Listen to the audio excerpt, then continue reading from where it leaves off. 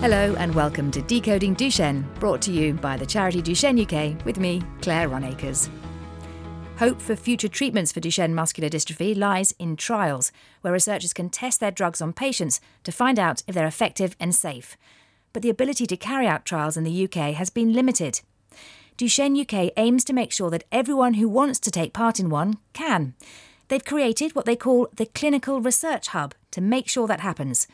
I was joined by a clinician who uses the hub, its coordinator, and the charity's co-founders Emily Crossley and Alex Johnson to discuss it.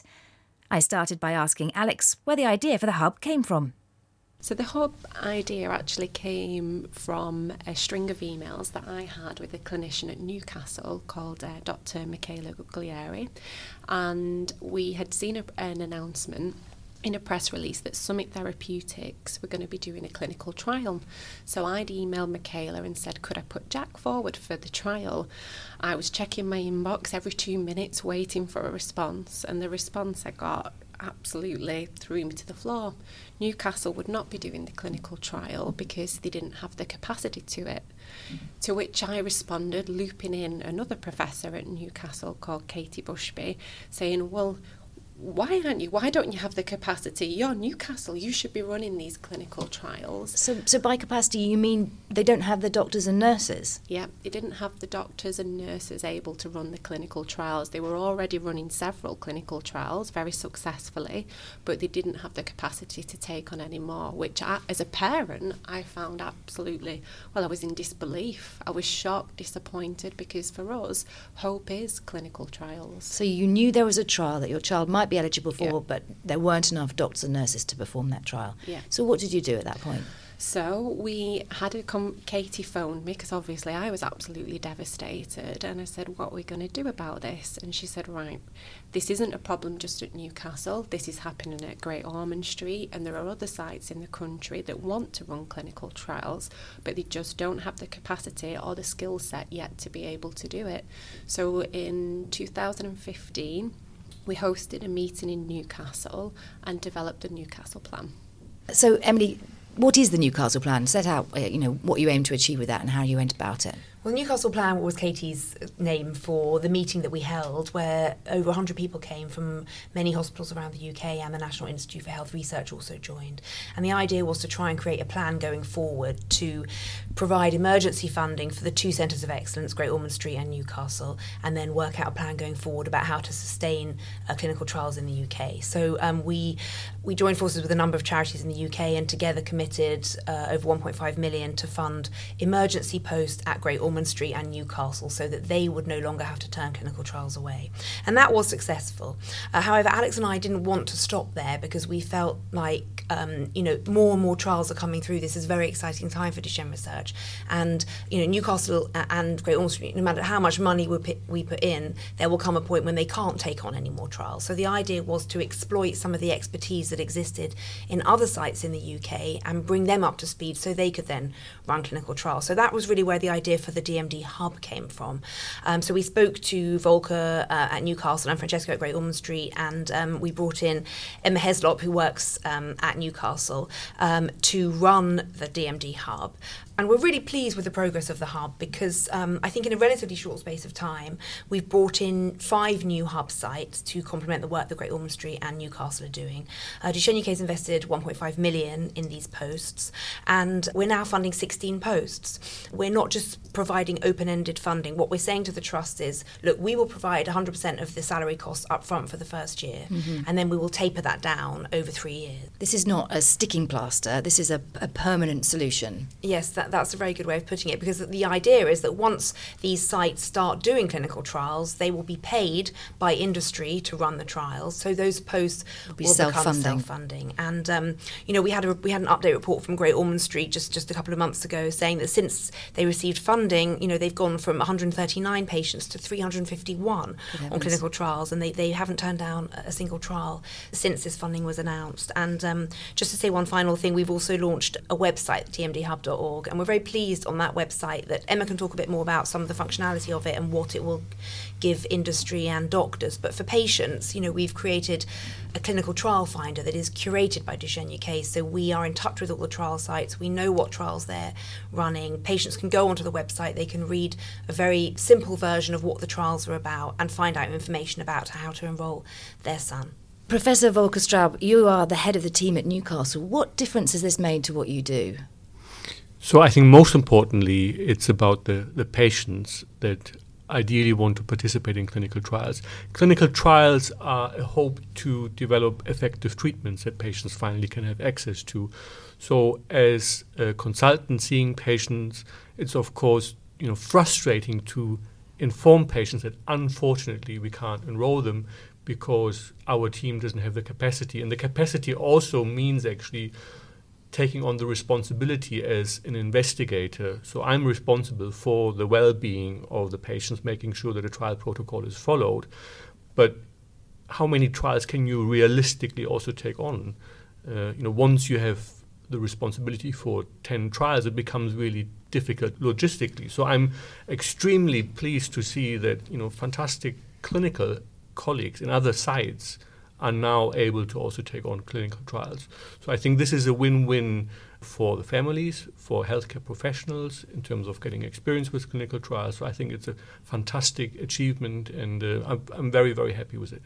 Do you feel it's broadened the horizons of opportunity for trials in the country? Well, I think there's definitely more awareness, and Emily already mentioned that Newcastle and London have been seen as the centres of excellence, which is mainly based on a lot of the academic work that we do, but there are fantastic clinical teams in other centres in the country that were keen to take on clinical research and to learn about this. So I think there's a better partnership, better collaboration between... Shared practice. Absolutely, between sites, having also the visibility through the website and the one hub to go to get information. So I think it has really helped the entire field in the UK. Let's talk to Emma Heslop, who is the hub manager. How have you found it bringing together all of these groups of people? Actually less challenging than you would have thought that it might have been, and that's really because there was that drive there from the principal investigators at the site. Everybody wanted this to happen. I think one of the huge successes of the hub is that we are truly collaborating as a community with the patient organisations, with the academic sites, and also with industry. I think one of the most well-known achievements is that we are, as the hub, acting as the one-stop shop for industry who are interested in running trials in the UK, and I on a daily basis speak to industry who are interested in coming to the UK so and facilitating the those. Liaison point. So Yes, if a pharmaceutical company wants to do a trial into DMD, they would come to you directly, would they? Yes, they come to me as the hub manager, and it's my job then to consider the different sites that we have in the UK and liaise with those sites to see which might be the most appropriate and present those to the industry who's interested in it. And we've done this successfully for 2 sites, 2 industry contacts already. And just for those who don't know, where are the other sites around the UK? So in the UK, in the first year, we funded Leeds and Alderhay as our first sites. And then in the second year, we funded Birmingham and Bristol. And in this third year, we're funding Glasgow, and we're talking to Evelina and Manchester. So a huge impact already. Is that likely to develop further? Yes, so we don't want an unlimited number of sites because there are obviously only a limited number of clinical trials. But we are thinking about what might be more appropriate number of sites. And one of the other areas that we're starting to think about in the hub is to develop into the adult population. So it may be that we need to consider additional sites that are different from these sites which are mainly running paediatric clinical trials in the future. So currently most of the trials are aimed at children, but yes, as people live longer, their capacity to do trials into older ages is more important. Yes, well, those trials are coming, and we're as the hub interested in making sure that they happen in the UK as well? I think one of the reasons why the hub has been so successful, just to pick up on what Emma said, is that we sort of decided between ourselves that we wanted to target sites who, number one, were very keen, as Emma said, but sites that we felt the industry would have confidence to go to. So sites who maybe had run one trial already, who were doing a natural history study, who had some limited experience of clinical trials, but wanted to gain more knowledge. And I think that's where the hub has really been successful, because we've managed to bring these sites up to speed. They've been very keen to do so. There's been a learning between them and Newcastle and Great Ormond Street. And equally, industry aren't nervous about going to them because they can see they have a track record of sorts. So, for instance, one of the companies Emma was talking about, Wave, who are doing an exon skipping study, they opened one of their first sites at Bristol, which was one of our first hub sites, and we were funding staff there to help the PI there develop his, the number of clinical trials he was running. So I think we've really done a good job of building on the expertise that already exists, so that we don't waste any time, and once that hub site is up and running, it really is up and running, and industry is going there to run its trials. I think something else that we are now seeing is that there are sites that are actively approaching the hub as well, inquiring whether they can participate in the network. So I think this is really something to be very proud of, to see that there is now the hub seen as also for other sites to be the organization you wanted to be connected to. So that's really encouraging. So people are coming and approaching them directly because they're valued for their expertise and their organisational... Yes, and they want to be part of it. So sites that said, we would also like to take on Duchenne trials. How can we become part of the hub? What's the future for the hub, Alex? It was your brainchild. You started off. Where's it? Well, I'm not quite sure about that. It's a huge team effort. Where do you feel it should go next? I think, so there's a great deal of excitement at the moment about gene therapy, and families are seeing the promising very early stage clinical trial results from America, but they want to know when the trials are coming here.